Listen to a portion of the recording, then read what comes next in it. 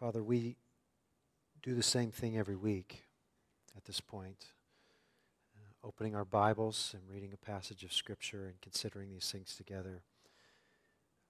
I pray that you would rid us of what roteness may do to our hearts, which is dull them to what we're about to do. Would you awaken in us a sense of the weight of what's about to happen? You are the God of the universe. You spoke all things into existence. We exist this very moment because you are sustaining us by the word of your power. And you are a God who spoke through men. Those words were recorded in the pages that we hold in our hands. We're about to read a book that is not merely a book, but it is your word, the word of Almighty God. Please help us to feel the gravity of that. We're about to read sacred Scripture.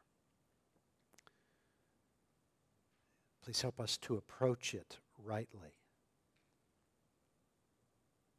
not routinely,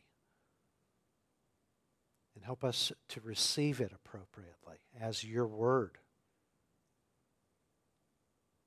Help us to believe it implicitly and to rightly move to obey it, to love it, to see how badly we need it, how badly we need you. We don't naturally do these things, and so we need your Holy Spirit to help us. We ask that He will. We ask that He will in the name of the Lord Jesus. Amen. Please open your Bibles to Leviticus chapter 25.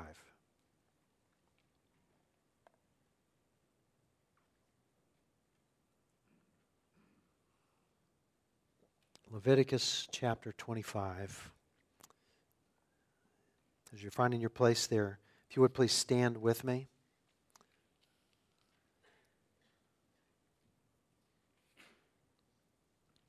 We're going to read the whole chapter, beginning in verse 1. Leviticus 25, beginning in verse 1. The Lord spoke to Moses on Mount Sinai, saying, "Speak to the people of Israel and say to them, when you come into the land that I give you, the land shall keep a Sabbath to the Lord. For 6 years you shall sow your field, and for 6 years you shall prune your vineyard and gather its fruits. But in the 7th year there shall be a Sabbath of solemn rest for the land, a Sabbath to the Lord. You shall not sow your field or prune your vineyard. You shall not reap what grows of itself in your harvest, or gather the grapes of your undressed vine. It shall be a year of solemn rest for the Lord. The Sabbath of the land shall provide food for you, for yourself and for your male and female slaves, and for your hired servant and the sojourner who lives with you, and for your cattle and for the wild animals that are in your land. All its yield shall be for food. You shall count 7 weeks of years, 7 times 7 years, so that the time of the 7 weeks of years shall give you 49 years. Then you shall sound the loud trumpet on the 10th day of the 7th month. On the Day of Atonement you shall sound the trumpet throughout all your land, and you shall consecrate the 50th year and proclaim liberty throughout the land to all its inhabitants. It shall be a jubilee for you, when each of you shall return to his property, and each of you shall return to his clan. That 50th year shall be a jubilee for you. In it you shall neither sow nor reap what grows of itself, nor gather the grapes from the undressed vines, for it is a jubilee. It shall be holy to you. You may eat the produce of the field. In this year of Jubilee, each of you shall return to his property. And if you make a sale to your neighbor or buy from your neighbor, you shall not wrong one another. You shall pay your neighbor according to the number of years after the Jubilee, and he shall sell to you according to the number of years for crops. If the years are many, you shall increase the price. If the numbers are few, you shall reduce the price. For it is the number of the crops that he is selling to you. You shall not wrong one another, but you shall fear your God, for I am the Lord your God. Therefore you shall do my statutes and keep my rules and perform them, and then you will dwell in the land securely. The land will yield its fruit, and you will eat your fill and dwell in it securely. And if you say, what shall we eat in the 7th year if we may not sow or gather in our crop? I will command my blessing on you in the 6th year, so that it will produce a crop sufficient for 3 years. When you sow in the 8th year, you will be eating some of the old crop. You shall eat the old until the 9th year, when its crop arrives. The land shall not be sold in perpetuity, for the land is mine. For you are strangers and sojourners with me. And in all the country you possess, you shall allow a redemption of the land. If your brother becomes poor and sells part of his property, then his nearest redeemer shall come and redeem what his brother has sold. If a man has no one to redeem it, and then himself becomes prosperous and finds sufficient means to redeem it, let him calculate the years since he sold it and pay back the balance to the man to whom he sold it, and then return to his property. But if he has not sufficient means to recover it, then what he sold shall remain in the hand of the buyer until the year of Jubilee. In the Jubilee it shall be released, and he shall return to his property. If a man sells a dwelling house in a walled city, he may redeem it within a year of its sale. For a full year he shall have the right of redemption. If it is not redeemed within a full year, then the house in the walled city shall belong in perpetuity to the buyer throughout its generations. It shall not be released in the Jubilee. But the houses of the villages that have no wall around them shall be classified with the fields of the land. They may be redeemed, and they shall be released in the Jubilee. As for the cities of the Levites may redeem at any time the houses in the cities they possess. If one of the Levites exercises his right of redemption, then the house that was sold in a city they possess shall be released in the Jubilee. For the houses in the cities of the Levites are their possession among the people of Israel. But the fields of pasture land belonging to their cities may not be sold, for that is their possession forever. If your brother becomes poor and cannot maintain himself with you, you shall support him as though he were a stranger and a sojourner, and he shall live with you. Take no interest from him or profit, but fear your God, that your brother may live beside you. You shall not lend him your money at interest, nor give him your food for profit. I am the Lord your God, who brought you out of the land of Egypt to give you the land of Canaan and to be your God. If your brother becomes poor beside you and sells himself to you, you shall not make him serve as a slave. He shall be with you as a hired servant and as a sojourner. He shall serve with you until the year of the Jubilee. Then he shall go out from you, he and his children with him, and go back to his own clan and return to the possession of his fathers. For they are my servants, whom I brought out from the land of Egypt. They shall not be sold as slaves. You shall not rule over him ruthlessly, but shall fear your God. As for your male and female slaves, whom you may have, you may buy male and female slaves from among the nations that are around you. You may also buy from among the strangers who sojourn with you, and their clans that are with you, who have been born in your land, and they may be your property. You may bequeath them to your sons after you to inherit as a possession forever. You may make slaves of them, but over your brothers, the people of Israel, you shall not rule one over another ruthlessly. If a stranger or sojourner with you becomes rich, and your brother beside him becomes poor and sells himself to the stranger or sojourner with you, or to a member of the stranger's clan, then after he is sold, he may be redeemed. One of his brothers may redeem him, or his uncle or his cousin may redeem him, or a close relative from his clan may redeem him. Or if he grows rich, he may redeem himself. He shall calculate with his buyer from the year when he sold himself to him until the year of Jubilee, and the price of his sale shall vary with the number of years. The time he was with his owner shall be rated as the time of a hired servant. If there are still many years left, he shall pay proportionately for his redemption some of his sale price. If there remain but a few years until the year of Jubilee, he shall calculate and pay for his redemption in proportion to the years of service. He shall treat him as a hired servant year by year. He shall not rule ruthlessly over him in your sight. And if he is not redeemed by these means, then he and his children with him shall be released in the year of Jubilee. For it is to me that the people of Israel are servants. They are my servants, whom I brought out of the land of Egypt. I am the Lord your God. You may be seated.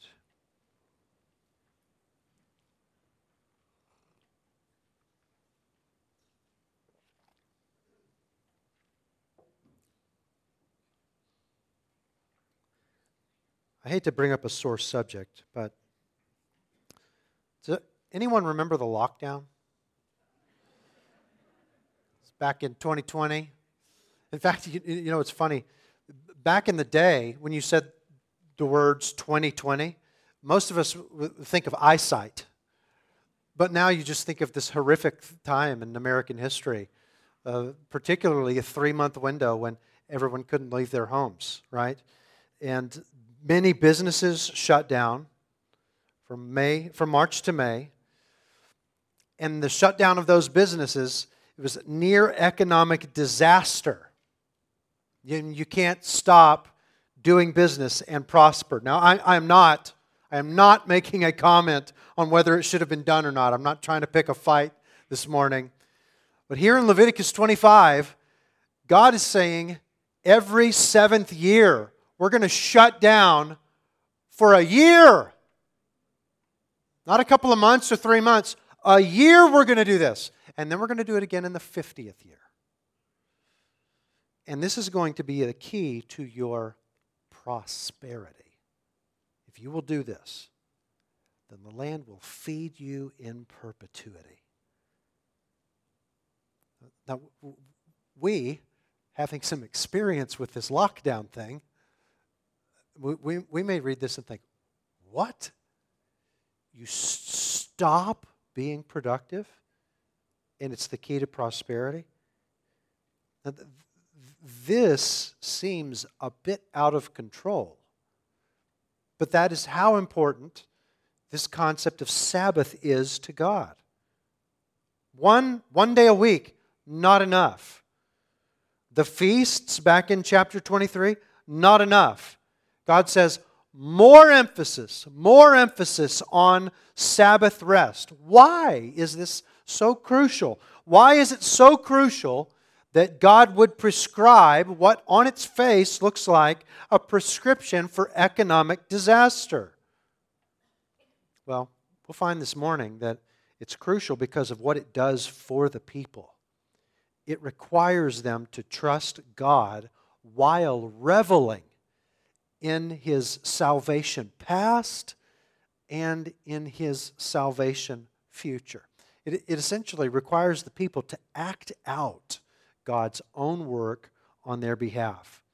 And what it does for us, who are millennia removed from these writings, it moves us to remember what God has done for us and to consider practical ways of acting out the gospel for ourselves and for those who are living around us. Now, the first thing that we should do this morning as we consider this passage is to think about the fact that the Sabbath year, which is mentioned here in the first 7 verses, perhaps by design, 7 verses, Sabbath year. We need to note that the Sabbath year is all about sustenance. It's all about sustenance. These first 7 verses call for, interesting, the land to observe a Sabbath. The land will rest for an entire year. Verse 4, it shall be a Sabbath of solemn rest for the land. That's repeated again at the end of verse 5. And yet, the Lord says, there's going to be plenty of food. Verse 6, the Sabbath of the land shall provide food for you. You're not going to sow the land for a whole year. You're not going to harvest the land for a whole year, but the resting of the land is going to provide food for you. Now, how on earth is that going to work? Well, he explains it down in verse 20. And if you say, what shall we eat in the 7th year if we may not sow or gather in our crop? Verse 21, I will command my blessing on you in the 6th year so that it will produce a crop sufficient for 3 years. And when you sow in the 8th year, you'll be eating some of the old crop. You shall eat the old until the 9th year when its crop arrives. Now remember that the Sabbath, we've seen this in these previous several weeks. The Sabbath is about resting in God's presence. And again, this is what all of this pictures, and it shows that God is man's deepest need. And now this deeper layer or additional layer is requiring people to trust God in this. If God is our deepest need, then we can actually trust Him for everything else. And this is just one way that God weaves into the Scriptures and weaves into the storyline of His people throughout time this idea that faith is a central component of man's response to Him. Faith, a central component of man's response to Him. God institutes this Sabbath year to put people in a position where they have to trust Him to sustain them. The Sabbath's all about sustenance. The Jubilee, as we move on in the passage, is all about liberty and restoration. It's all about liberty and restoration. So you have a Sabbath year every 7 years. Then every seventh 7 is this super mega Sabbath year called the year of Jubilee, also called the year of our Lord's favor. Loud trumpets are sounded on the Day of Atonement. And look at verse 10 again, 25:10. And you shall consecrate the 50th year and proclaim liberty throughout the land to all its inhabitants. It shall be a jubilee for you when each of you shall return to his property and each of you return to his clan. Why would that be necessary? To return to your property, return to your clan, or return to your family. What's being prescribed here? We need a little bit of background, perhaps. Later in the Bible, in the book of Joshua, the land of Canaan, which God is giving to His people, is going to be apportioned to the people of Israel, tribe by tribe and clan by clan, or family by family. So as this is being written, as Leviticus is being written, nobody has any land. So the Lord is talking about land that He's going to give them. But think about this. What happens if a person comes on hard times? They need some cash. Well, they might sell that inherited land, that land that the Lord has given them. What if he comes on even harder times still? He's already sold his land. He might sell himself into service to someone else. And those two scenarios, very common scenarios in the ancient Near East. Selling one's land during difficult times and selling one's self into slavery during difficult times. Very common in the ancient Near East. But God is saying here in Leviticus 25, you can do those two things in Israel. When you come into the land and I give you this land, you can do those two things, but it's going to be very different in Israel. It's going to be different in several ways. Here's how it's going to be different. All right? And I'm about to give a synopsis of all of these 55 verses, or most of these 55 verses that we read a few minutes ago. In the case of someone selling his land, he's not going to sell the land in perpetuity. And in practice, he's actually not selling the land per se, but selling years of crops. That's verse 15. So however many years of land there are until the year of Jubilee, that's how many years of crops you're selling when you sell the land, all right? So if there are many years until Jubilee, the price is going to be higher. If there are just a few years until the year of Jubilee, then the price is going to be lower. And if a person sells his land, then a family member called a goel, that's the Hebrew word. You're going to want to lock that away for a minute. The Hebrew word goel just means a redeemer. That redeemer or goel can come and buy the land back for the family, according to however many number of years there are left until the Jubilee.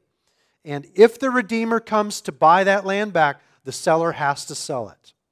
Or if the person who sold it himself, if he comes into some money somehow, he can buy that land back. If there is no redeemer, if there's no goel, then when the year of Jubilee rolls around, that land automatically reverts to the original owner, who will return to his inheritance. Now, in the second scenario, that person who comes on even harder times and has sold himself into servitude, there are several different scenarios. So pay attention, okay? This is important. If an Israelite sells himself to another Israelite, then he's going to be cared for and serve that other Israelite as a hired worker, not as a slave. And then in the year of Jubilee, he's going to go out free. Okay? If an Israelite sells himself to a non-Israelite living among the Israelites, are you with me? The first scenario was an Israelite sells himself to an Israelite. The second scenario is an Israelite sells himself to a non-Israelite living among the Israelites. Then you've got another scenario where a goel or redeemer can come and buy him back from that non-Israelite for whatever price accords with however many number of years are left until the year of Jubilee. This is just like that buying back the land.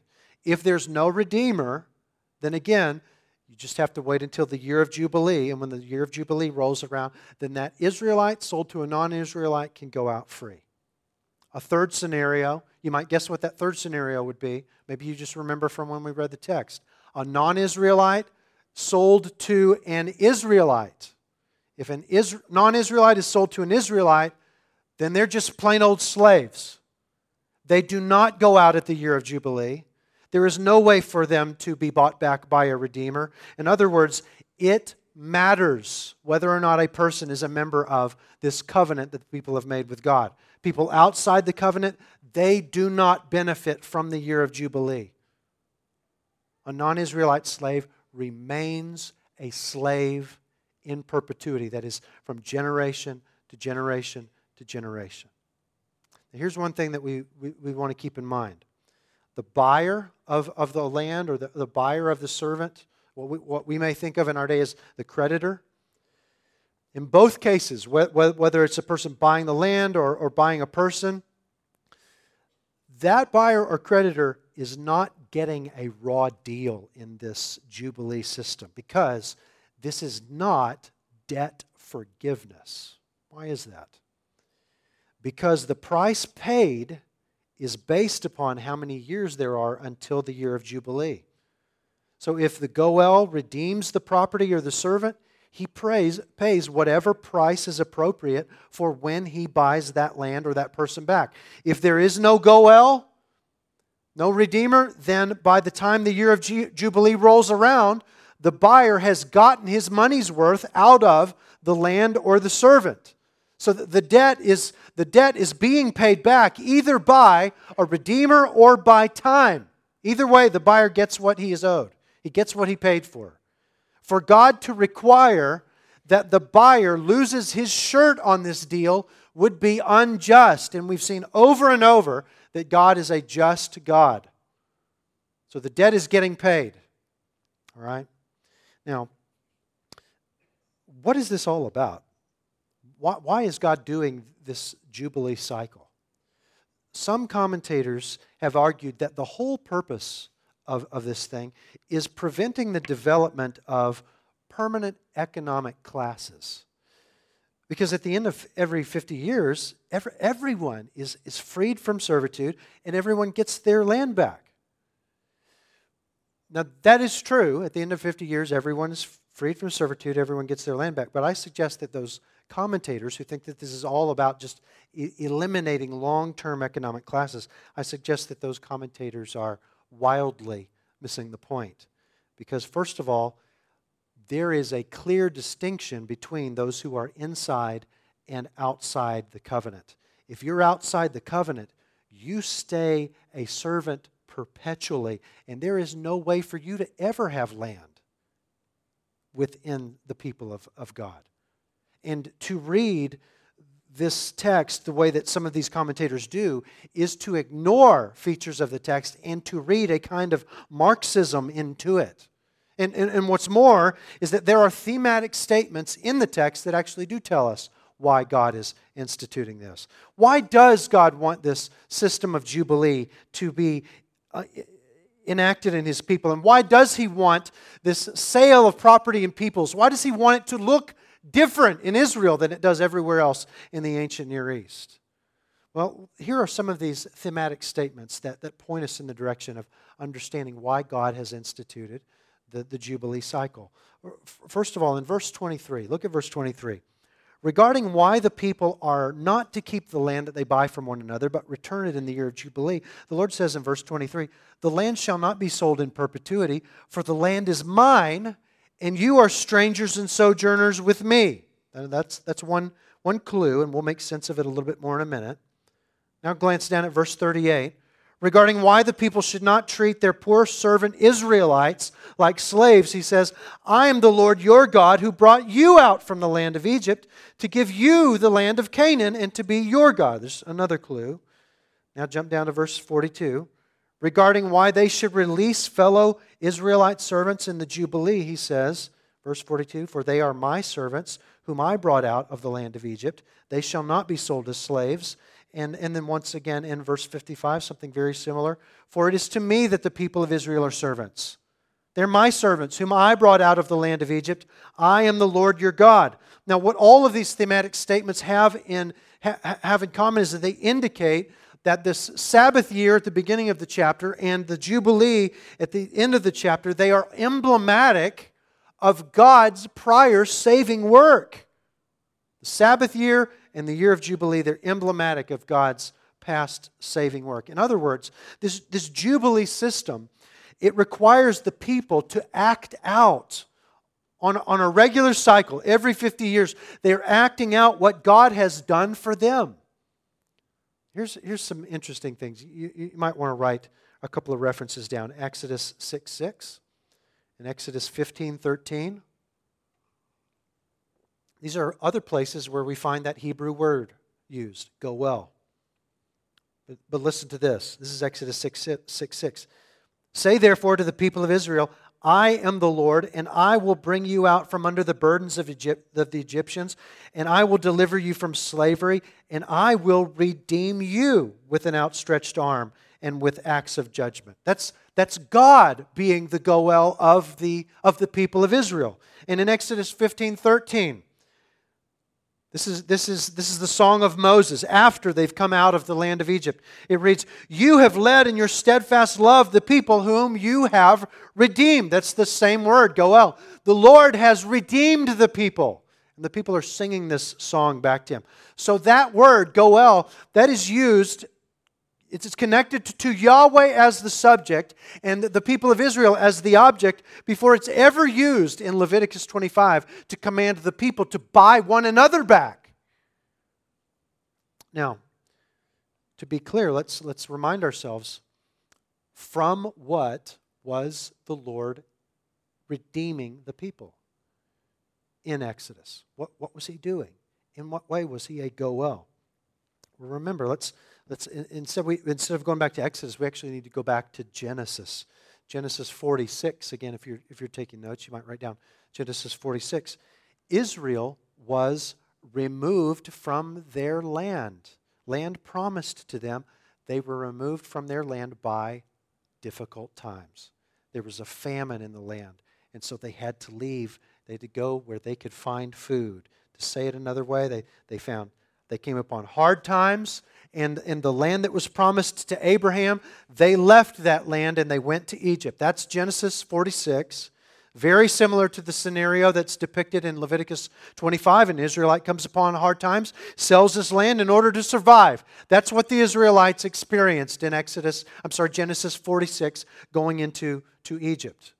So the Israelites then, they find themselves in Egypt, and eventually they are enslaved there. Enslaved for 400 years, and it's in the midst of that slavery that God says for the first time, this Hebrew verb, goel, I will redeem you. And as He says in Leviticus 25, by that act of redemption and later by covenant, He freed them from that slavery, made them His servants, and He brought them out of Egypt. And at this point in the story, in Leviticus 25, this point in the story, He's about to return them to the land that they left in Genesis 46. In other words, this Jubilee cycle of people losing their land and being enslaved and then being freed and then being brought back to their land, this is the Israelites' own story with Yahweh.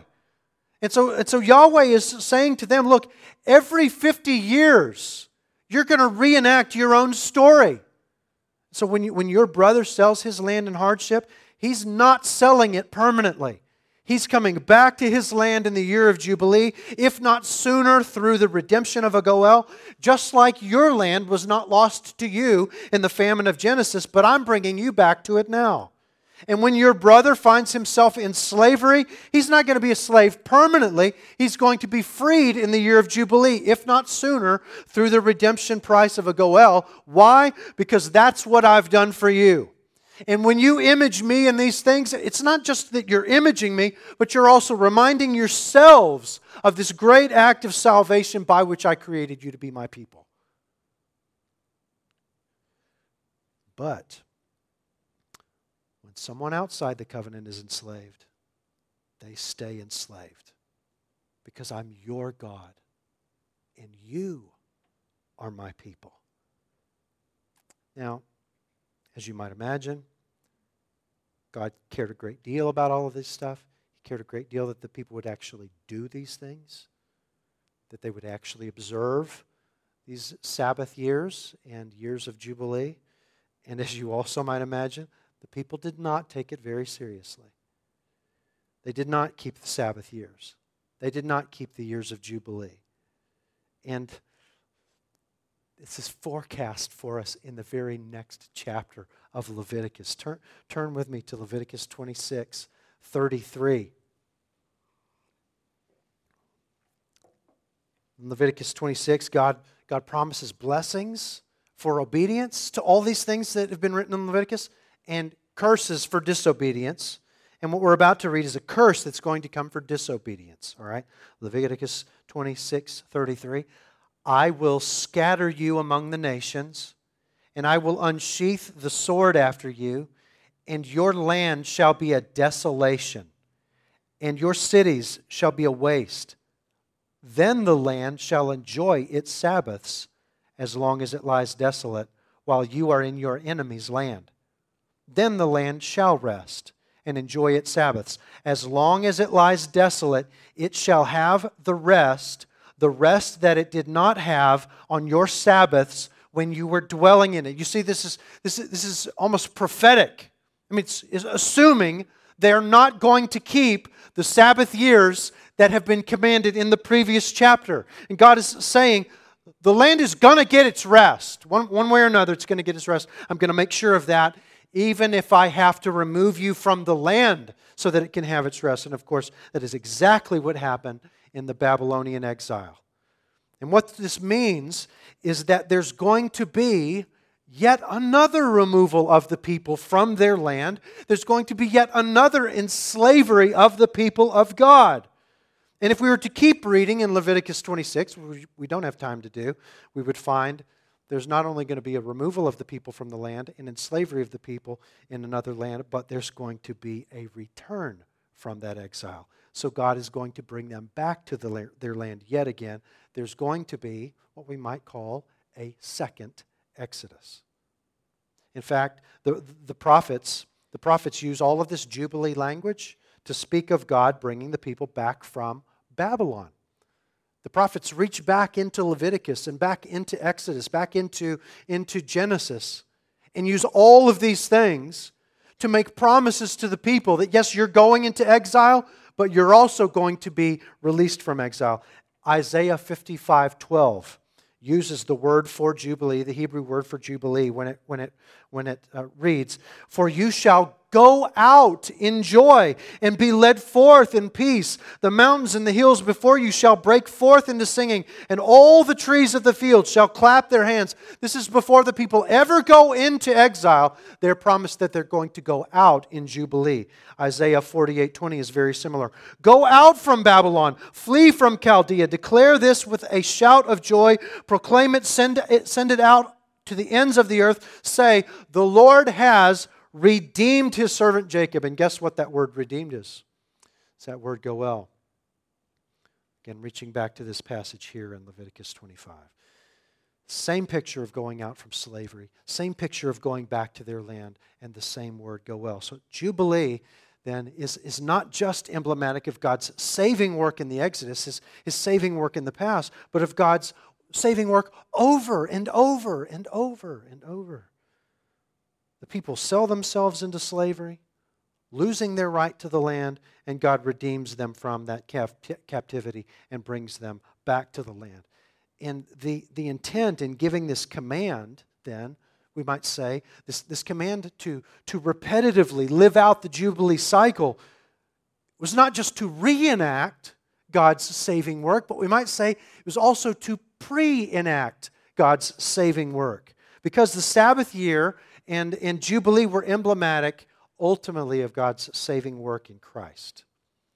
They're ultimately emblematic of God's saving work in Christ. I would ask you to turn with me now to Luke chapter 4.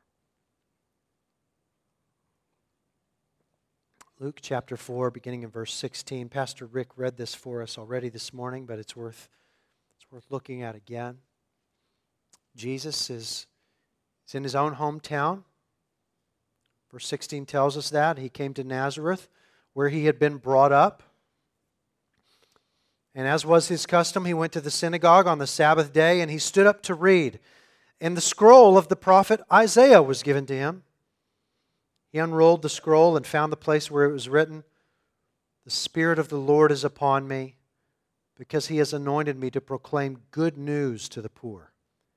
He has sent me to proclaim liberty to the captives, and recovering of sight to the blind, to set at liberty those who are oppressed, to proclaim the year of the Lord's favor." And he rolled up the scroll and gave it back to the attendant and sat down. And the eyes of all in the synagogue were fixed on him. And he began to say to them, "Today this scripture has been fulfilled in your hearing." Now, many of us heard this passage. We've at least heard it earlier this morning, right? But what we may not have realized until this morning is that the year of the Lord's favor is another name for the year of Jubilee. And Jesus is saying here, when he says this scripture has been fulfilled in your hearing, what he's saying is, my arrival is Jubilee for you.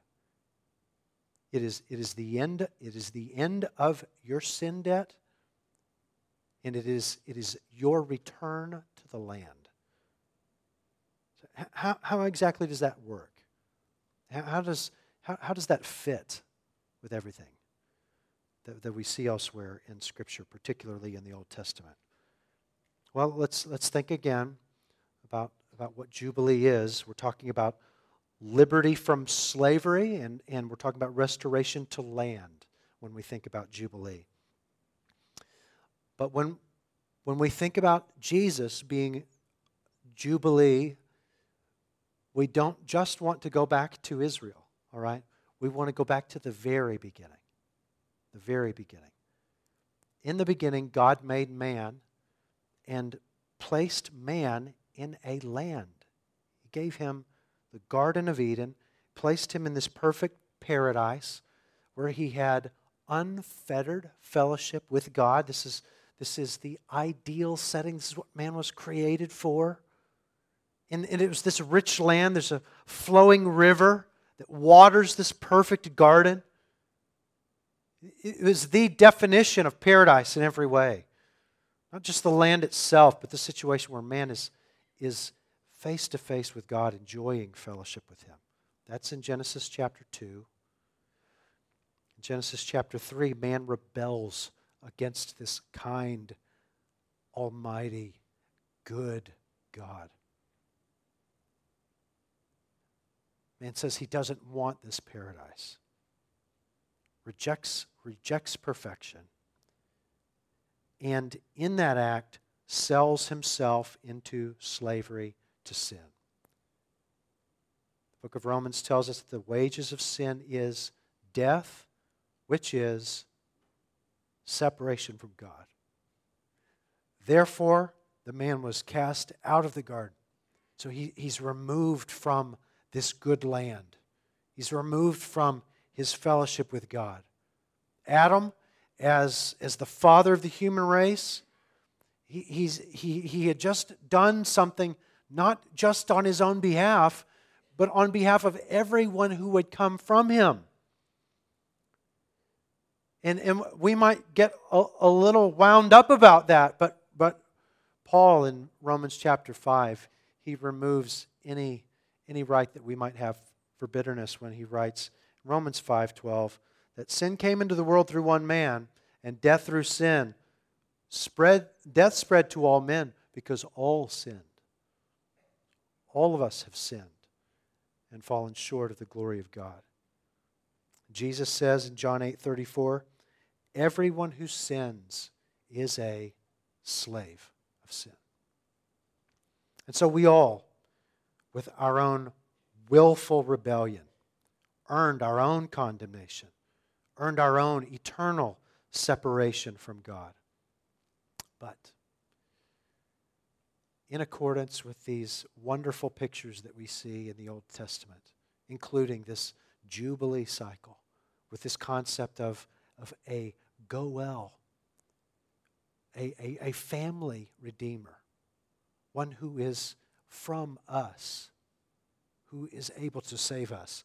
God sent a redeemer in the form of His own Son. His own Son, who is born a man. He's from us.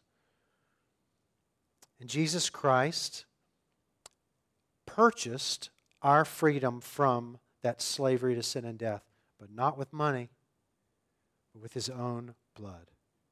Jesus paid the price for the sins of men by dying on the cross in their place. And 3 days later, God gave His stamp of approval on that sale, essentially saying everything is square by raising Jesus from the dead. Jesus' resurrection essentially says that payment of Jesus' life was sufficient. All those who turn from their sin and trust in Christ, then they are freed from slavery to sin, and they become eternal servants then of the Savior. This is what the book of Hebrews refers to in Hebrews 2:14 and 15, when he writes that through death He destroyed the one who has the power of death, that is the devil, and delivered all those who through fear of death were subject to lifelong slavery. So we who were formerly slaves to sin and death, no longer dead slaves of sin, but rather we become living servants of Christ. Now, some would say that when it comes to this thing of returning to the land, there is a return to Eden, right? Others would say there's a return to the literal land of Israel, because that's what God promised to Abraham. It seems to me that the book of Hebrews indicates that even Abraham is going to be disappointed if that's the answer to this land piece, because Abraham was looking forward to a better land, a heavenly one, according to Hebrews chapter 11. And Revelation 21 and 22, we've seen this numerous times in recent weeks. Revelation 21 and 22 describes a land better than Eden, where, as we've seen, there exists not even the hint of a possibility of sin and rebellion, which is part of what makes this a place better than Eden, and there God Himself is the light of His people. Important question, though. Who enjoys this blessing of Jubilee in Christ? Those who are partakers of the new covenant in Christ. Those who repent of their sin and follow Christ in faith. Conversely, all those who are intent on continuing in their own way, holding on to their sin and rebellion, refusing Christ, they remain slaves of sin and death. Now, what should we do with these things? What should we take with us in terms of living in light of the truth? Well, it seems that in this Jubilee cycle, God was very eager for His people to act out God's saving work with their lives. That's what this Jubilee cycle was. It was people doing what God has done for them. And so how much more then should we do that on this side of the gospel? Act out the gospel. Do things that picture God's work in Christ while winsomely and humbly explaining while we're doing them. Now, this could be any number of things, but I want to give you a few examples, okay? Examples, but first, let me say this. Before I give you examples of what it might look like to act out the gospel, let me say this. Acting out the gospel is only helpful if we are also speaking the gospel. Otherwise, the message is completely lost and there is no meaningful effect. Faith comes from hearing, says Romans chapter 10. Faith comes from hearing, and hearing by the word of Christ. Acting out the gospel is intended to give credence to the words that we're saying. So we need to be sharing the gospel, and we complement that by acting out the gospel with our lives. Here's a few ways that we might act out the gospel. First of all, and this one I would think is perhaps the most obvious.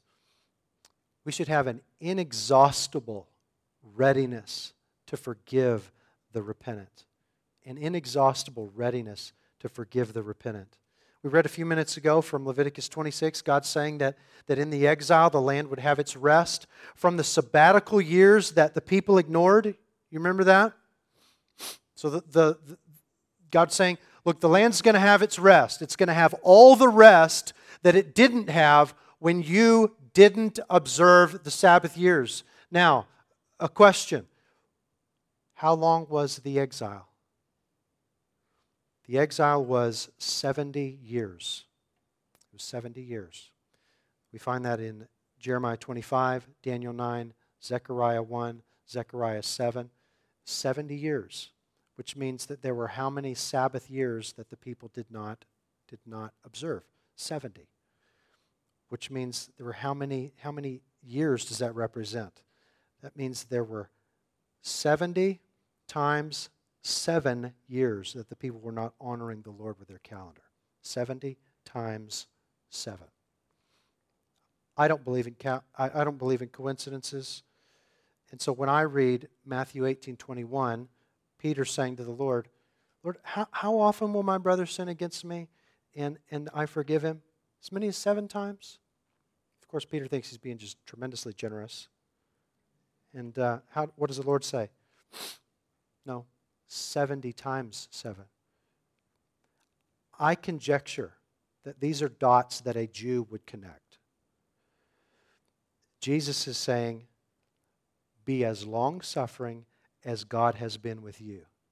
God endured patiently with the Israelites through 70 Sabbath cycles of them ignoring Him. And He brought them into exile, and when they repented, He brought them back into the land. And this is the story over and over with God. Over and over with God. The constant refrain of the prophets is a warning of judgment, followed by words like, but even now, if you repent, then I will forgive you and bring you back to the land. We too should be inexhaustible in our readiness to forgive the repentant. A second way that we might live out the gospel practically is by making appropriate distinctions between those inside and outside the covenant while being kind to all. Making appropriate distinctions between those inside and outside the covenant while being kind to all. This is a way to picture the gospel. Does God treat everyone the same? He does not. He does not. God treats His bride differently than all the other women on the block. Just like you do. But He is kind to everyone. The Bible does not teach us to leave unbelievers out in the cold. It absolutely does not do that. But there is clear biblical teaching in the New Testament to prioritize relationships in the church and to prioritize the well-being of the body of Christ. I'll give you just one for the sake of time. Galatians chapter 6. So then, as we have opportunity, let us do good to everyone, but especially to those who are of the household of the faith. One way to act out the gospel is to make appropriate distinctions between those who are inside and outside the covenant while being kind to all. Third, be kind and gentle to those who are under our authority. This is a constant refrain that we find in Leviticus chapter 5, and it's something that's carried into the New Testament in numerous places. Here's just one of them, Colossians 4:1. Masters, treat your bondservants justly and fairly, knowing that you have a master in heaven. That concept and that language is taken directly from Leviticus 25. Ephesians 6:9 is another reference. It says almost exactly the same thing. When you find yourself in a position of authority over another human being, treat them as the Lord has treated you. And when you do that, you are acting out the gospel in a practical way. Don't lord your authority over other people made in His image. Fourth way, trust God when He asks you to do what seem like impossible things, difficult things. Trust the Lord. When He calls you to do difficult things, trust Him when He says, look, this is what I ask of you, and it looks like it's not going to work out. It's like taking a year off from work, and you're thinking, how am I going to eat? When the Lord asks you to do things like a sabbatical year, trust the Lord with your needs and your circumstances. When the Lord brings an illness into your life and you're thinking, I don't know how I'm going to survive physically, let alone emotionally and spiritually, trust the Lord when He's asking you to endure this. Trust Him. When the Lord brings something into your life with your children, I don't know how I'm going to do this. Trust Him. The Lord asks difficult things of us. And it is not, as one of my favorite movies says, because He believes in you. He does not believe in you. He wants you to believe in Him. And He desires to prove Himself faithful to you. One final one. This is a big one. Live in this world with the disposition of a sojourner in exile. Live in this world with the disposition of a sojourner in exile. This is language that Peter picks up, takes it from Leviticus, drags it over into his first epistle. And what Peter means by it is simply, look, understand that we are citizens of another land. This is not our inheritance. This current world, not our inheritance. It's going to burn up. God's going to burn it up. The new heavens, the new earth, that's our inheritance.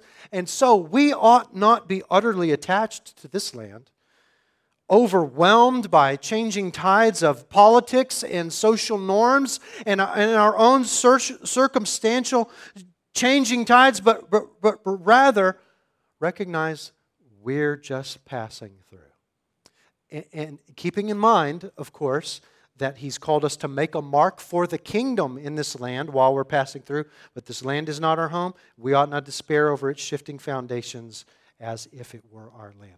Live in this world with the disposition of a sojourner in exile. Now, there could be many other ways that the Lord intends for each of us, depending on our own circumstances, to live out what we have found in this Jubilee cycle.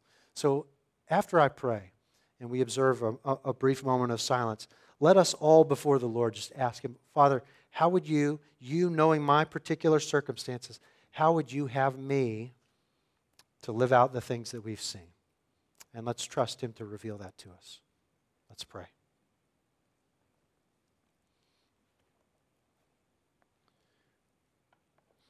Father, we thank You for Your extraordinary kindness to us.